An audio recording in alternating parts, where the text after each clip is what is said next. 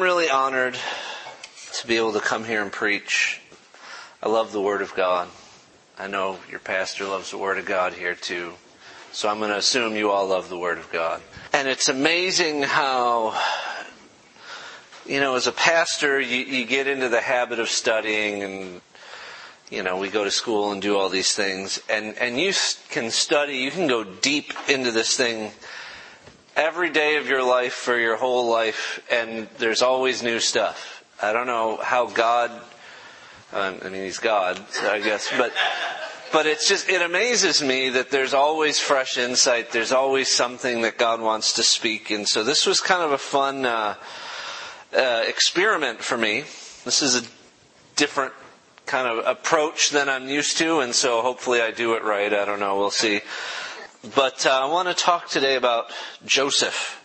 I never thought about approaching the Christmas story from just one perspective and looking at one of the characters before. And so, as I began to look at this, the first thing that I kind of noticed, I think it was your sons who decided that I should go with Joseph, because there was when we were moving for Pastor Whitted back there and the Potter house there, I was like, what should I do? I gave a couple of things, and they said, do Joseph. So it was a very spiritual selection process. But as I began to look at Joseph, the first thing that kind of hit me is he's, I guess unsurprisingly, kind of outshined by the other members of the Holy Family, right? He's kind of in the shadows. Obviously, the real protagonist of the family is Jesus. This is his story, after all, that is all about. Mary gets a lot of airtime, too, understandably. The miracle of the incarnation happened in her body. That's pretty amazing, right? We also have, this sort of extended story of her visit to her relative Elizabeth and all the things God did there. And of course, she appears over and over in the story of Jesus as well. But Joseph's role is kind of a little bit more hidden. But as I began to look at it, I realized how essential his role is and how inspiring it is. The other thing I kind of noticed, if you want to turn to Matthew chapter 1, the other thing I kind of noticed I never really saw before is, if you want Mary's story, you go to Luke. But if you want Joseph's story, you go to Matthew. Did you know Matthew doesn't even contain the story of the angel appearing to Mary?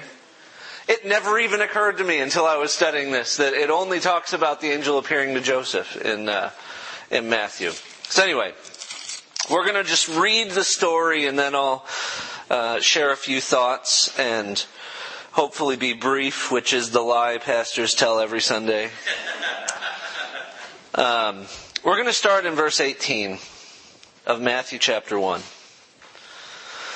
Now the birth of Jesus Christ took place in this way. When his mother Mary had been betrothed to Joseph, before they came together, she was found to be with child from the Holy Spirit.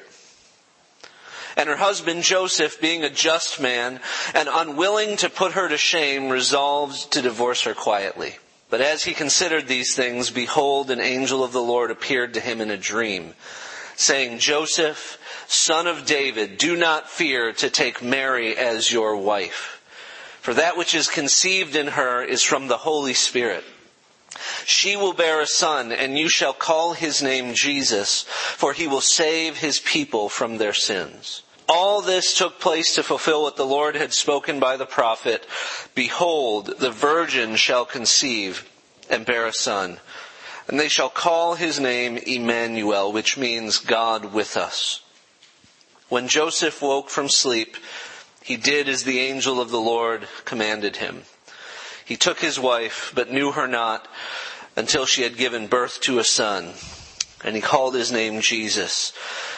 Skip a few verses down to chapter 2, verse 13. In the middle here we get the story of the wise men and their meeting with Herod, but I just want to jump back into Joseph's story in chapter 2, verse 13.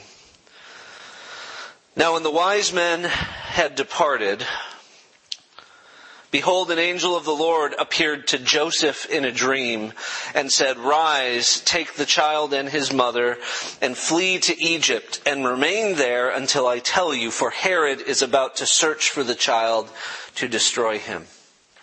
And he rose and took the child and his mother by night and departed to Egypt, and remained there until the death of Herod. This was to fulfill what the Lord had spoken by the prophet, "Out of Egypt I called my son." Then Herod, when he... I think I wanted to skip a little bit. Yeah, I'll just read through there.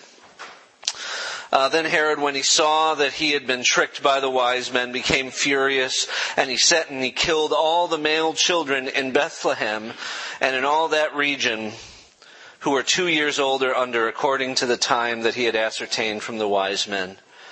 Then was fulfilled what was spoken by the prophet Jeremiah. A voice was heard in Ramah, weeping and loud lamentation, Rachel weeping for her children. She refused to be comforted because they are no more. But when Herod died, behold, an angel of the Lord appeared in a dream to Joseph in Egypt, saying, "Rise, take the child and his mother, and go back to the land of Israel, for those who sought the child's life are dead." And he rose and took the child and his mother and went to the land of Israel. But when he heard that Archelaus was reigning over Judea in place of his father Herod, he was afraid to go there. And being warned in a dream, he withdrew to the district of Galilee. And he went and lived in a city called Nazareth, so that what was spoken by the prophets might be fulfilled, that he would be called a Nazarene. Let's pray really quick. Father, I am so grateful to you. I'm so grateful that you sent Jesus to the earth to die for our sins, so that we could know you, we could be part of your family, we could have eternal life, and all the many, many blessings that come with that, Lord. I just pray that you would help us to hear your word, including me, even though I'm preaching it. God, I pray you'd help me to hear your word and be ministered to by it. Lord, and I just ask that your presence would be here and your spirit to just do whatever you want to do. And we thank you in Jesus' name. Amen. So I have just a few thoughts that I want to bring up. The first thing that just really caught my attention back in chapter 1 and verse 19. Well, let's read 18 here, just to kind of catch something interesting that happened. It said, Now the birth of Jesus Christ took place in this way. When his mother Mary was betrothed to Joseph, before they came together, she was found to be with child from the Holy Spirit. Hey, just in case you missed it on the first read, Joseph was not privy to this one little important detail about Mary's pregnancy. And how do we know? Because he was planning to divorce her. So what did Joseph think? Okay, we won't say it out loud in church. But right? All of a sudden, his fiancée, is the closest thing we have in our culture to that, is pregnant. And Joseph is understandably devastated. He's a young man. I mean, best guess we can make, he's probably late teens, early 20s. Mary's pretty young too, younger than we're comfortable with in our culture. She's probably no older than about 14. And as young men do, for those of us who have been young men at one point, and those of you who are, the world is your oyster, right? You're just starting out. Joseph probably by this point has his trade of carpentry already figured out. He did his apprenticeship. He's able to provide for himself, for a family. He's about to get married. I mean, his life is before him. Things are going good. And then it all comes crashing down because his fiancée is pregnant. I love the subtlety that it says in verse 20, but as he considered these things, it's a very polite way. How might you consider a scenario like that. Probably some tears, tossing and turning at night, maybe yelling at God a little bit. But I love what verse 19 says. Despite all of this, it says, and her husband Joseph, being a just man, a righteous man, was unwilling to put her to shame. Now he was wrong, but he assumed Mary had shamed him. Right? He didn't have all the details yet. He assumed his wife had betrayed him in the worst possible way, and instead of wanting to stick it to her and throw it back in her face, Joseph said, I can't do that to her. He said, I'm going to divorce her quietly. I'm not going to make this a big public thing. I don't want anyone to know. I'm going to sneak over to the courthouse or however they did it back then and get this certificate of divorce, and we're just going to kind of end this quietly. And I want you to think about the righteousness of a man who was more concerned about the woman who he thought betrayed him than himself. You know, it led me to think, Joseph and Mary were living under the old covenant, obviously, because Jesus hadn't even been born yet, right? The old covenant was a covenant of works. It emphasized outward obedience, religious observance, right? The new covenant, on the other hand, is a covenant of grace. It emphasizes heart righteousness through a transformation that comes by the Spirit. That is, I think, one of the best scriptures that really addresses that is in Galatians, where Paul says, circumcision counts for nothing and uncircumcision counts for nothing, only a new creation. He said it's not all these details that we get so caught up on. What God really wants is a transformation of your heart. That's what He's after. Now, even though there were two covenants, it was the same God. And He had the same character and He loves the same things. God has always wanted heart righteousness. Right? It's not that He was okay with a lesser righteousness under the old covenant. It was just a different arrangement, a different agreement, if you will, that He had with the nation of Israel. And so that's why the most righteous people in the Old Testament, someone like, let's say, David. Remember what God said about David? He's a man after my own heart. Inwardly, David was righteous. And here we see Joseph is a man, even though he's living under the old covenant, he was exhibiting new covenant righteousness. It was a righteousness from the heart, full of love and compassion and kindness. He was really exhibiting what Jesus said about loving your enemies. Now, I'm sure he did not consider Mary his enemy, but listen to what Jesus said. Love your enemies. Do good to those who hate you. Bless those who curse you.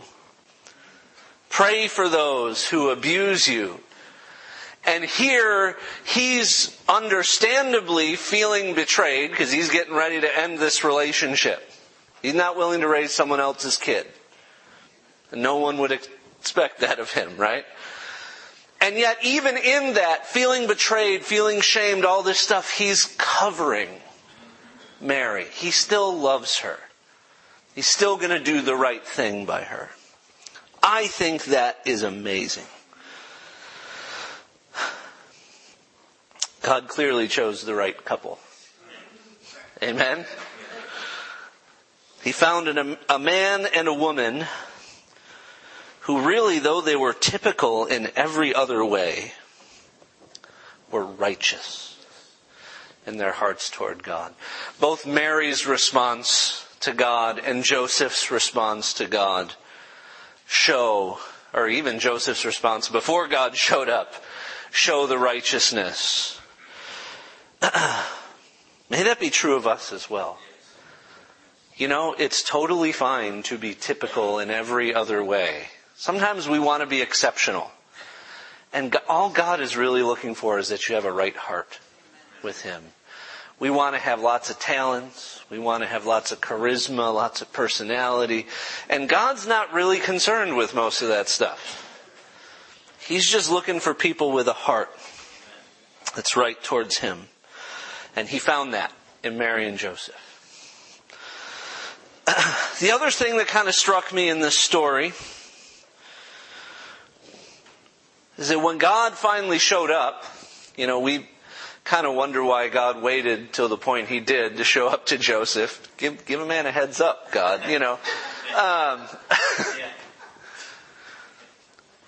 But something tells me God knew what He was doing. But what God did with Joseph and how God worked in Joseph's life is He wanted to make sure that Joseph became the head of the Holy Family. Isn't it amazing that God wanted to make sure there was a dad in the picture? He could have brought the Son of God into the world through a single mother.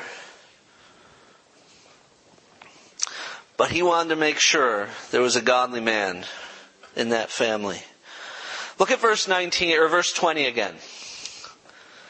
In chapter 1, it says, "But as he considered these things," we talked about that, the understatement of the millennium. "As he considered these things, behold, an angel of the Lord appeared to him in a dream, saying, Joseph, son of David, number 1, do not fear to take Mary as your wife. For that which is conceived in her is from the Holy Spirit. She will bear a son, and you shall call his name Jesus. For he will save his people from their sins." When the angel Gabriel appeared to Mary, he was just kind of telling her what was going to happen, and he was just trying to get her to the point of acceptance. Which is where she landed, right? Okay, be it done to me. There's not a whole lot of participation beyond just saying, amen. Pregnancy kind of does its own thing. And sometimes you wish it wouldn't progress the way it does. Because it gets harder and harder. But Mary was just really there to accept it. But when the angel appeared to Joseph, his purpose was to get Joseph to take responsibility for this family. First thing he said is, don't be afraid. You need to marry that woman. I know you don't want to. I know you think she betrayed you. He clears that up. It's from the Holy Spirit. This is God. I know it looks messed up. I know you might need to omit some of the dates so that people don't start doing math. You all have done that before with people. Well, he's saying, I understand all the awkwardness around this, but don't be afraid. Marry that woman. That's number 1. That's a big responsibility. For all of us guys who are married, those weeks and months leading up to the wedding, you start going, whew, this is serious. Because you're realizing the weight of the responsibility. I am committing my life to one person, to care for them, to protect them, to cover them. So first he says, don't be afraid to marry her. Secondly, he says, she's going to have a son, but you are going to name him Jesus. Now, to be fair, the angel did say that to Mary too. He said, you'll name him Jesus. But anyone remember that episode with Elizabeth and Zechariah, and John the Baptist?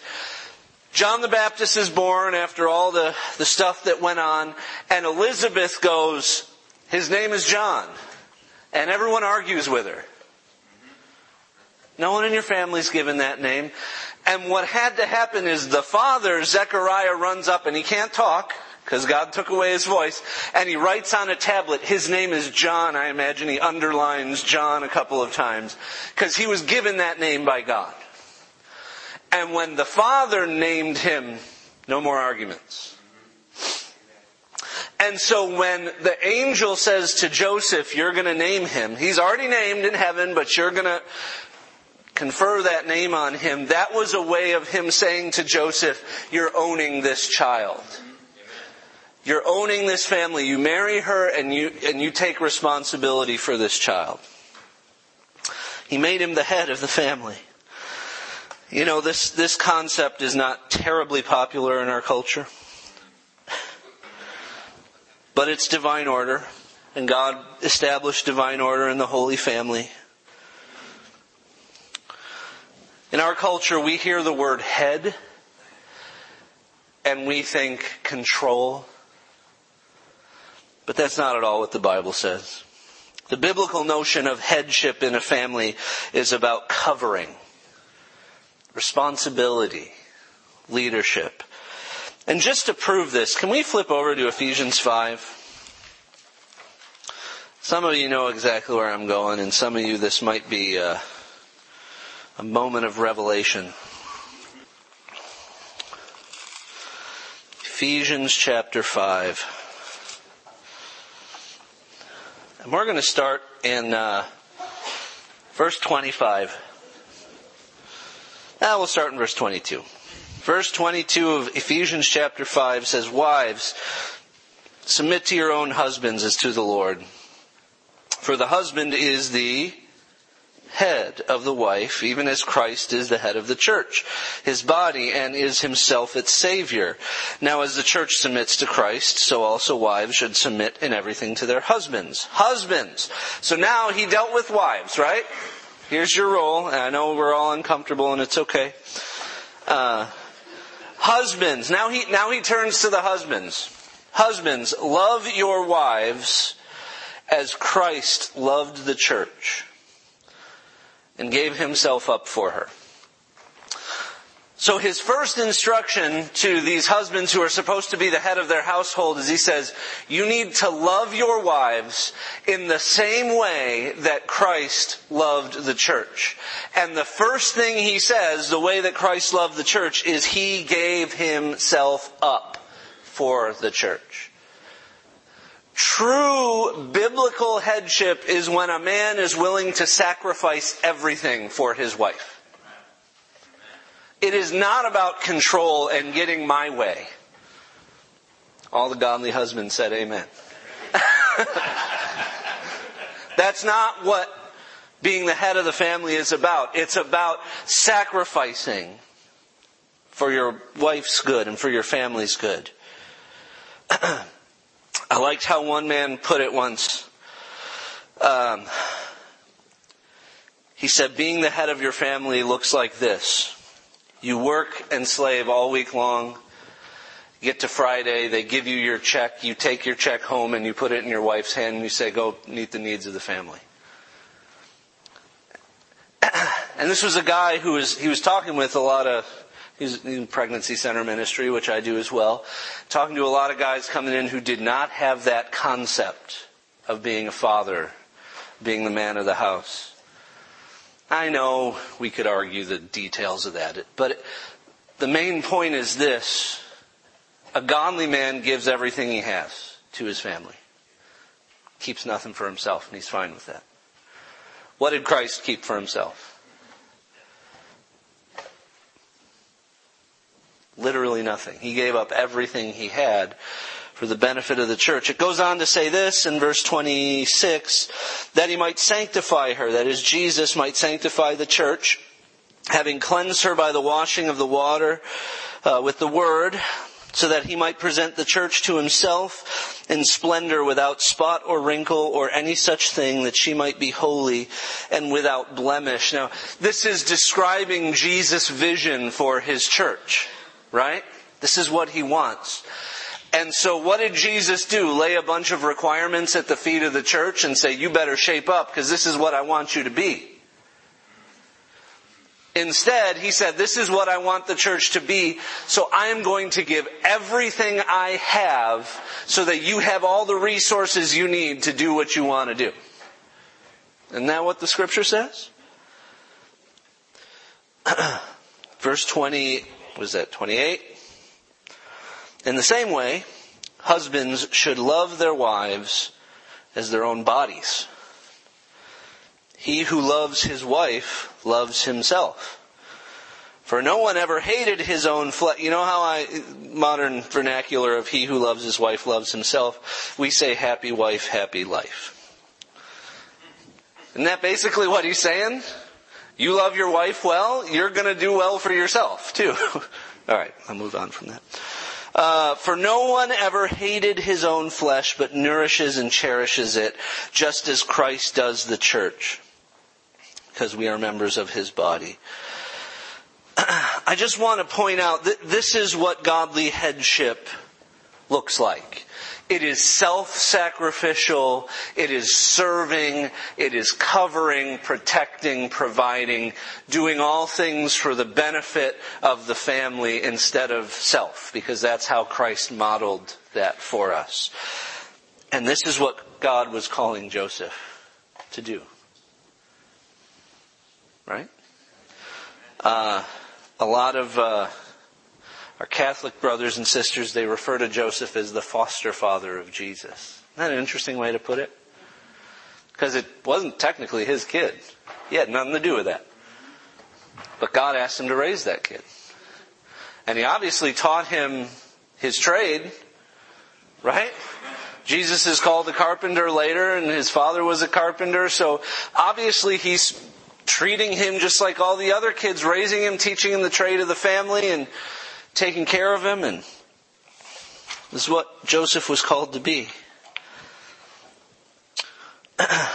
So my final thoughts on this is, we need to understand that God didn't just choose Mary for this assignment.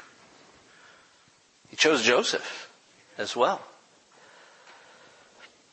The quiet, steady, sturdy righteousness of both Mary and Joseph made them the ideal family for the Son of God. That's what God saw in this couple. My encouragement to all of us is this kind of righteousness. Hear this. That kind of just simple, you might be, I don't know what the word is, not terribly special in any other way.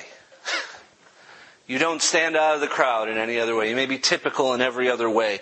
But if you have this kind of just simple God-word righteousness that purifies your heart, that is enough to catch God's eye. Scripture says his eyes are searching to and fro throughout the earth, looking for someone who can show himself mighty on their behalf. Did he show himself mighty in the lives of this couple?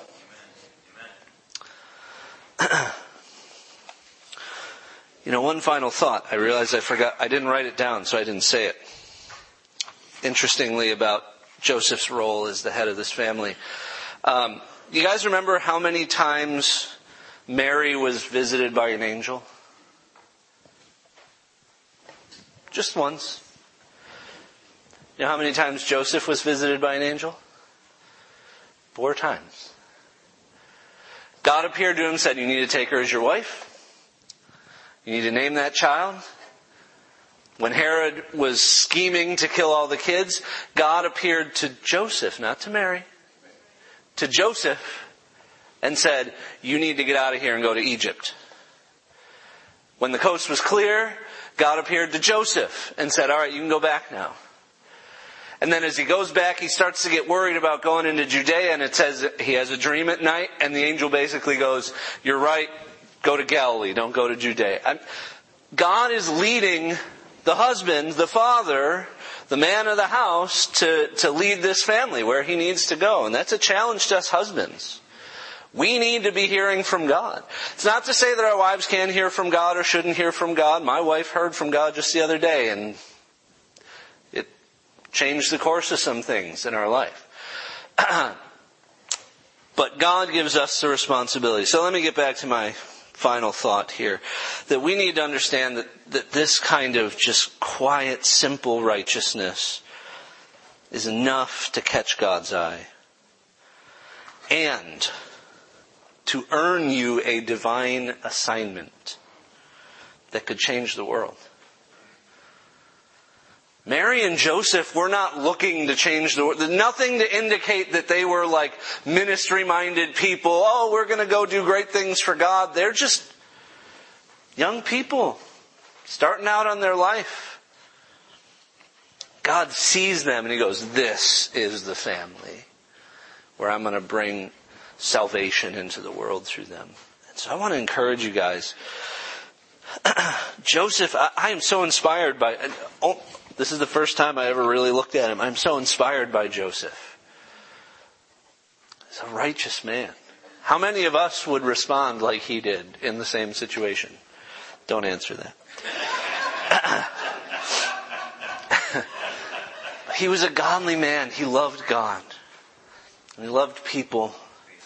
And I think that's all I got for now, but I just want to encourage us. Let's be the kind of people that God's calling us to be.